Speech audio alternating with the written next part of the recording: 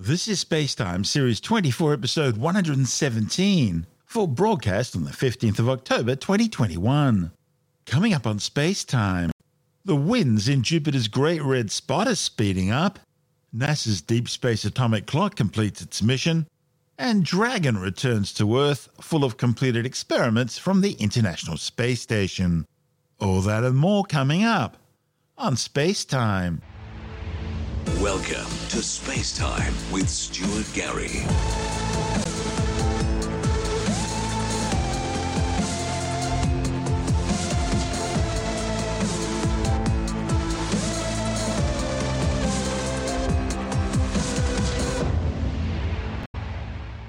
A new study based on images taken by NASA's Hubble Space Telescope showed that the winds near the edge of Jupiter's Great Red Spot are accelerating. The Great Red Spot is a persistent high-pressure region in the atmosphere of Jupiter's southern hemisphere, producing the solar system's largest anticyclonic storm. Observations of the storm go back to at least 1665, suggesting that the tempest has been active for well over 350 years. The Great Red Spot is an upwelling of material from deep inside Jupiter's interior. The cloud tops of the storm are some 8 kilometers above the surrounding cloud tops. If seen side-on, the storm would have a tiered wedding cake structure, with high clouds at the center cascading down to its outer layers. Infrared data suggests the Great Red Spot is colder than its surroundings, but that would be due to its higher altitude than most of Jupiter's other cloud tops. Yet interestingly, the upper atmosphere directly above the tempest is substantially higher in temperature than the rest of the planet. Its reddish color is thought to be caused by chemical products created from the solar ultraviolet irradiation of ammonium hydrosulfide and the organic compound acetylene, which produces a reddish material, most likely complex organic compounds called tholins. The new findings, reported in the journal Geophysical Research Letters, are based on more than a decade of detailed Hubble observations. Scientists found that the Great Red Spot's average wind speed just within the boundaries of the storm, known as a high-speed ring, has increased by up to 8% from 2009 to 2020. In contrast, winds near the Great Red Spot's innermost region are moving significantly more slowly. Astronomers reached their findings by tracking wind vector data, looking at speed and direction from hundreds of thousands of locations in the anticyclone each time Jupiter was observed by Hubble. As to what these findings could mean, well, that's hard to diagnose since Hubble can't see the bottom of the storm very well. Anything below the cloud tops is invisible in the data. But it's still an intriguing bit of data which can help scientists better understand what's fueling the Great Red Spot and how it's maintaining energy. The massive crimson-coloured clouds are spinning counterclockwise at speeds of more than 650 kilometers per hour, and the vortex is bigger than the planet Earth. But it's been steadily shrinking in size over the past 100 years or so. In fact, measurements taken back in the late 1800s show it was around 41,000 kilometers wide, big enough to fit 3 Earths inside it. But by 1979, NASA's twin Voyager missions flew past the gas giant, measuring the Great Red Spot at just 23,300 kilometers across. Then a Hubble image taken in 1995 measured the spot at just 21,000 kilometers wide. And by 2009, it had shrunk to just 18,000 kilometers wide. In 2012, observations revealed a noticeable increase in the rate at which the spot was shrinking, by some 933 kilometers every year, and also it was changing in shape from an oval to a circle. It was also changing in color from a deep red ochre to a pale pink, sometimes even white. The most recent measurements show that the Great Red Spot's rate of shrinkage has slowed down, but it's now just 16,100 kilometers across and decidedly orange in color. As to what that means for its future, well, no one really knows. This is Space Time. Still to come, NASA's Deep Space Atomic Clock completes its mission, and a SpaceX Dragon cargo ship splashes down safely in the North Atlantic Ocean, loaded with equipment and completed experiments from the International Space Station. All that and more still to come on Space Time.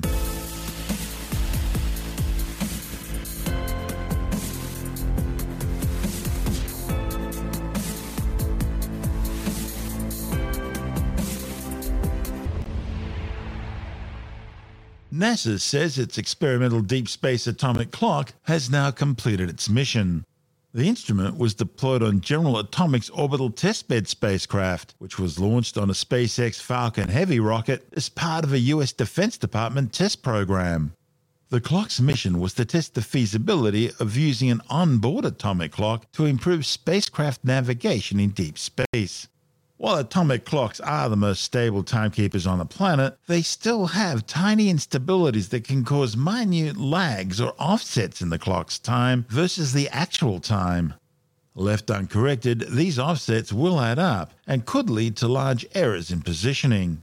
While fractions of a second might only mean the difference between which turn-off you take using satellite navigation, it could mean the difference between safely arriving at Mars or missing the planet altogether in a deep space mission. Atomic clocks on Global Positioning System navigation satellites are updated twice daily by base stations on the ground in order to keep them accurate. But having to send frequent updates from Earth to an atomic clock in deep space far beyond Earth space would not be practical and would defeat the very purpose of equipping a spacecraft with one. So currently, spacecraft on deep space missions rely on ground-based atomic clocks. To measure a spacecraft's trajectory as it travels beyond the moon, navigators use these timekeepers to precisely track when these signals are sent and received. Because navigators know that radio signals travel at around 300,000 kilometers per second, the speed of light in a vacuum, they can use these time measurements to calculate the spacecraft's exact distance, speed, and direction of travel. But the further a spacecraft is away from the Earth, the longer it takes to send and receive signals, from several minutes just beyond the moon to more than 6 hours out near Pluto. And that significantly affects these calculations. However, by fitting spacecraft with an onboard atomic clock paired to the navigation system, a spaceship could instantaneously calculate where it is and where it's going. But it all depends on how accurate the atomic clock is. So, NASA's Jet Propulsion Laboratory in Pasadena, California, built an ultra-precise mercury ion atomic clock no larger than a toaster, just 25 centimeters on each side, in order to test just how well it could keep time to the nanosecond without regular updates. After a successful year-long primary mission in Earth orbit and a mission extension, NASA found that the atomic clock it built was more than an order of magnitude better than GPS atomic clocks, with a deviation of less than 4 nanoseconds in 20 days. The data collected by this mission will now be used on the Deep Space Atomic Clock 2 project, which will travel to Venus aboard NASA's Veritas spacecraft, which launches in 2028. Like its predecessor, the Deep Space Atomic Clock 2 will be a technology demonstrator, meaning that Veritas won't depend on it in order to fulfill its goals. But this next generation will be smaller, use less power, and be designed to support a multi-year mission like Veritas. This report from NASA TV. How do we navigate through space? Currently, spacecraft flying beyond Earth don't have a GPS to find their way through space. Navigators on Earth send a signal to the spacecraft, which receives it and sends it back. Extremely precise clocks on the ground, called atomic clocks, measure how long it takes the signal to make this two-way journey. The amount of time tells them how far away the spacecraft is and how fast it's going. The farther out in space the spacecraft is, the longer it takes to receive and send a signal. But what if humans are sent to another planet, like Mars? A two-way system that sends a signal from Earth to a spacecraft, back to Earth, and then to the spacecraft again would take an average of 40 minutes. Imagine if the GPS on your phone took 40 minutes to calculate your position. You might miss your turn, or be several exits down the highway before it caught up with you. If humans travel to the Red Planet, it would be better if the system was one-way, allowing the explorers to immediately determine their current position, rather than waiting for that information to come back from Earth. NASA is testing new technology that would allow future explorers to do just that.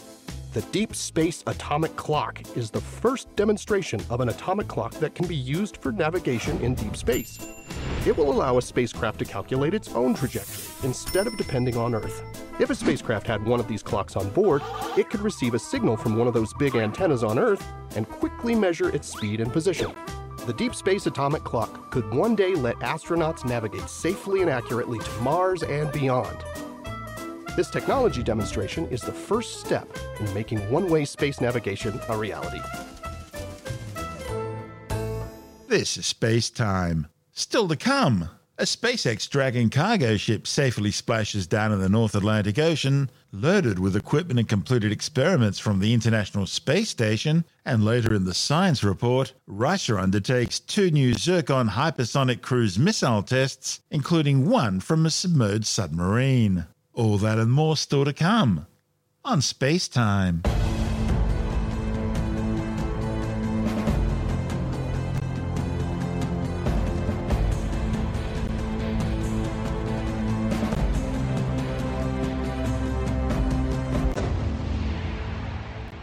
A SpaceX Dragon cargo ship has returned safely to Earth, splashing down in the North Atlantic Ocean, loaded with equipment and completed experiments from the International Space Station.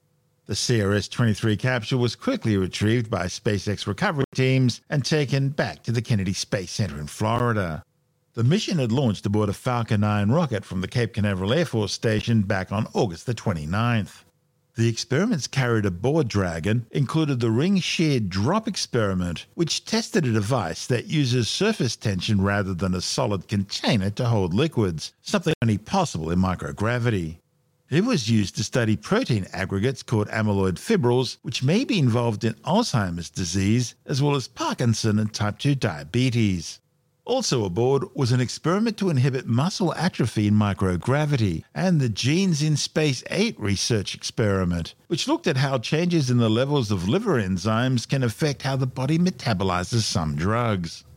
The mission allowed a quick return to Earth of time-sensitive experiments, allowing scientists to look at samples sooner before gravity's had a chance to take its full effect.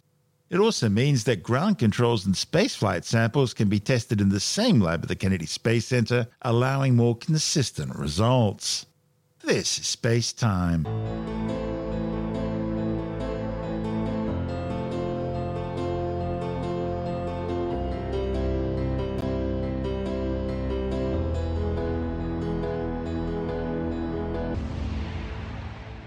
And time now to take another brief look at some of the other stories making news in science this week with the Science Report.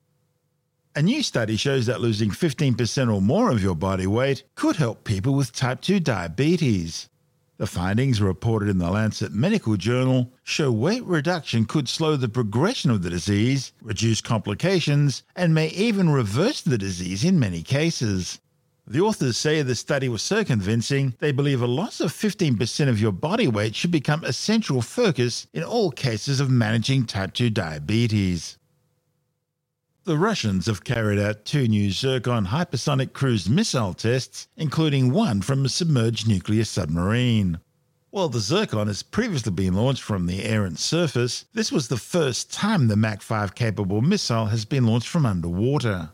Moscow says the sub fired the missile from a depth of 40 meters or 141 feet, successfully hitting its target 1,000 kilometers away in the Barents Sea in Russia's Arctic. The advantage of hypersonic missiles is that they're so fast, anti-missile systems don't have time to react. Also, because they're traveling so fast, they don't need to carry any explosives. Their kinetic energy at impact alone is the equivalent of 4 tons of TNT. Paleontologists on the Isle of Wight have found fossils of 2 new species of Spinosauroid, a group of predatory theropod dinosaurs closely related to the giant Spinosaurus.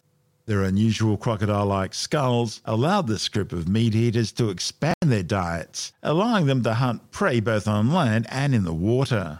Local fossil seekers found parts of 2 skulls, and a team from the Dinosaur Isle Museum recovered a large portion of a tail. So far, more than 50 bones have been recovered from the site known as the Wessex Formation, which dates back some 125 million years to the early Cretaceous. The new findings, published in the journal Scientific Reports, suggest both dinosaurs were around 9 meters long each and belonged to species previously unknown to science. The first specimen has been named Ceratosaucops inferiorus, or the horned crocodile-faced hell heron, and features a series of low horns and bumps ornamenting the brow region. The second fossil has been named Ripper overnator milneri, or Milner's riverbank hunter, in honour of the esteemed British paleontologist Angela Milner, who recently passed away. Well, in case you still needed proof that there's one born every minute, comes news of Samantha Milnes, who claims to be a pet psychic. That's right. For the right amount of money, the 50-year-old animal communicator and part-time pet detective who lives with a partner, Greg, a professional cat sitter, will tell your pet's fortune. Tim Menham from Australian Skeptics says she predicts a good year for guinea pigs and budgies, but a bad year for Staffordshire Terriers and goldfish. Sometimes you just come across stories that are silly. I don't know how you qualify to be a pet psychic or an animal communicator, as she got. She had to do a vision quest or spiritual retreat. So she'd done that, and therefore she qualifies as an animal communicator and pet detective. So she has an animal guide who takes her through life. She probably does. I'm not quite sure if it's her cat, who's 16 years old. She has made predictions for the well-being of various animal breeds. So she's a Brit, so presumably these apply to predictions in the UK. But it's going to be a great year for budgies. Guinea pigs are going to do well. Certain breeds of dog are doing okay, but Staffy Bull Terriers are going to have a struggle, and pooches will need a lot of reassurance in the coming year. The ones that are really going to do poorly are, I'm afraid, goldfish. You might say they're dead in the water. Yuck. As I look at my goldfish now that you've said that. No, it's okay, because it's not going to happen until December. Okay. It's December, mate. A lot of goldfish are going to die in December, and she reckons it's because of some kind of fungal infection. Now, I'm not quite sure how you spread fungal infections in goldfish. By not cleaning the tank and changing the water. But regularly. everybody at the same time. And a lot of Staffordshire Bull Terriers are going to be abandoned in January. So, I don't know, are these presents people get for Christmas? Well, that's actually, that happens, unfortunately. Pets, humans are evil people sometimes, and they consider pets to be disposable things, which they're not. Yeah. That's why you don't see many Afghans around anymore. I mean, Afghan dogs around much anymore. They were fashionable at one stage, and now they're very unfashionable because they're too big. Yeah, so I don't know how you pick one particular month for one particular breed, though. Yes, people do sort of get a dog for Christmas, and then by January they're sick of it and they dump it on the RSPCA, whatever. I would suggest that if you're going to put your money on anybody, don't put your money on the pet psychic. That's Tim Menham from Australian Skeptics.